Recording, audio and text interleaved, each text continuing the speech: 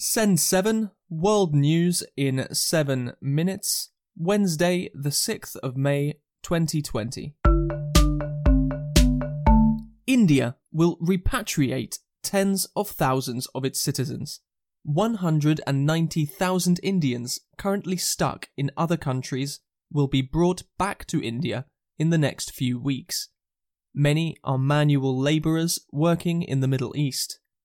India saw its biggest rise in confirmed cases of COVID-19 yesterday, bringing the total to 46,000. In Tajikistan, the Minister for Health has been fired after a fast rise in coronavirus cases. Tajikistan did not confirm any case of COVID-19 until last week, but has suddenly confirmed 300 cases and 5 deaths. In the Philippines, the biggest TV channel has been closed down by the government. ABS-CBN has been repeatedly attacked by President Rodrigo Duterte. According to Reporters Without Borders, journalists in the Philippines often suffer harassment and sometimes violence. Australia and New Zealand are in talks to restart travel between them. Yesterday, New Zealand's Prime Minister Jacinda Ardern spoke about the benefits of creating a trans-Tasman bubble.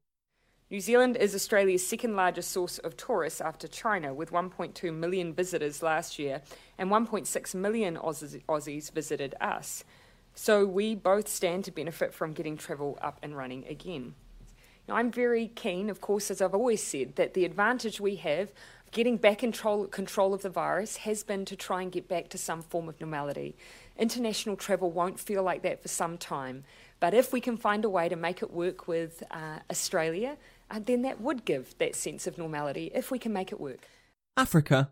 Uganda has extended its lockdown but has relaxed some measures. Yesterday in Kampala, many businesses were open, but there was less movement than usual. Sudan criminalised female genital mutilation last week.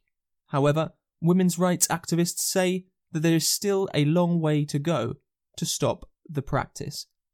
Activists say that the tradition will be difficult to stop, as almost 9 out of 10 girls and women have had FGM performed on them.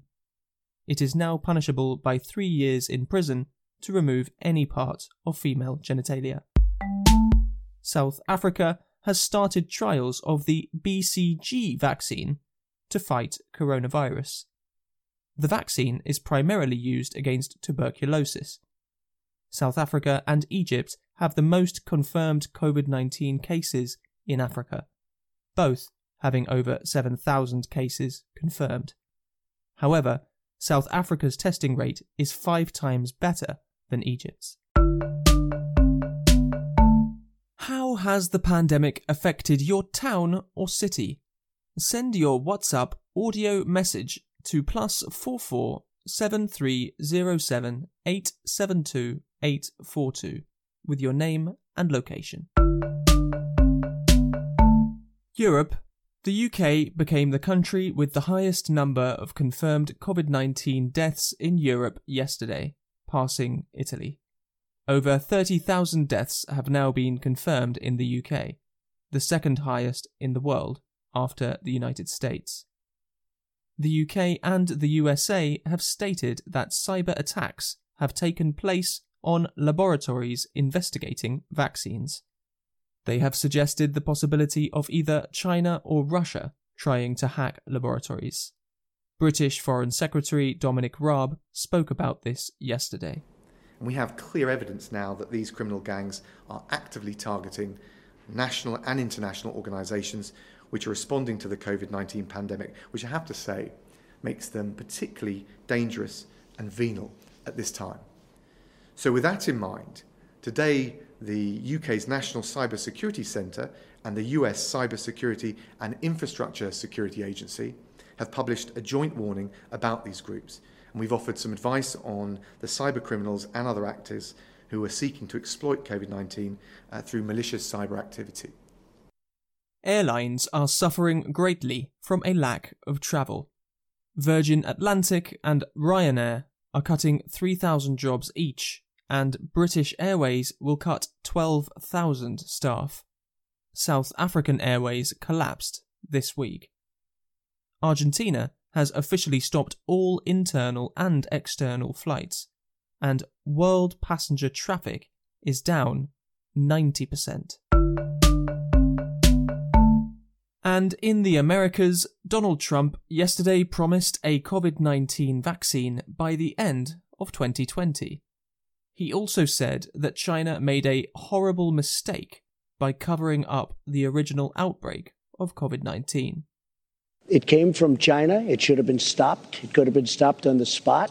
They chose not to do it, or something happened. Either there was incompetence or they didn't do it for some reason. I think they made a horrible mistake, and they didn't want to admit it. We wanted to go in. They didn't want us there. Even World Health wanted to go in. They were admitted, but much later, not immediately. And my opinion is they made a mistake. They tried to cover it. They tried to put it out. It's like a fire. It's really like trying to put out a fire. They couldn't put out the fire. In other words, they knew they had a problem. I think they were embarrassed by the problem, very embarrassed. In Peru, over 50,000 COVID-19 cases have now been confirmed. It has the second highest number of confirmed cases in South America after Brazil. However, Peru's number is likely to be more accurate than most other South American countries. Peru's rate of testing is almost 10 times higher than Brazil's. In Chile, scientists have prepared a test that could help diagnose COVID-19 by the sense of smell. The Aroma Test Kit, developed in the Catholic University of Santiago, will not tell people that they do have coronavirus, but it will tell people if they definitely don't have the disease. The university say that this test is very cheap and could be used on a massive scale to test people who show no symptoms of the disease. Thank you for listening to Send 7.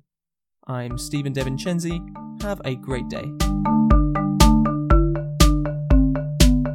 Subscribe to Send 7 for free on Apple, Spotify, Stitcher, or wherever you listen to your podcasts.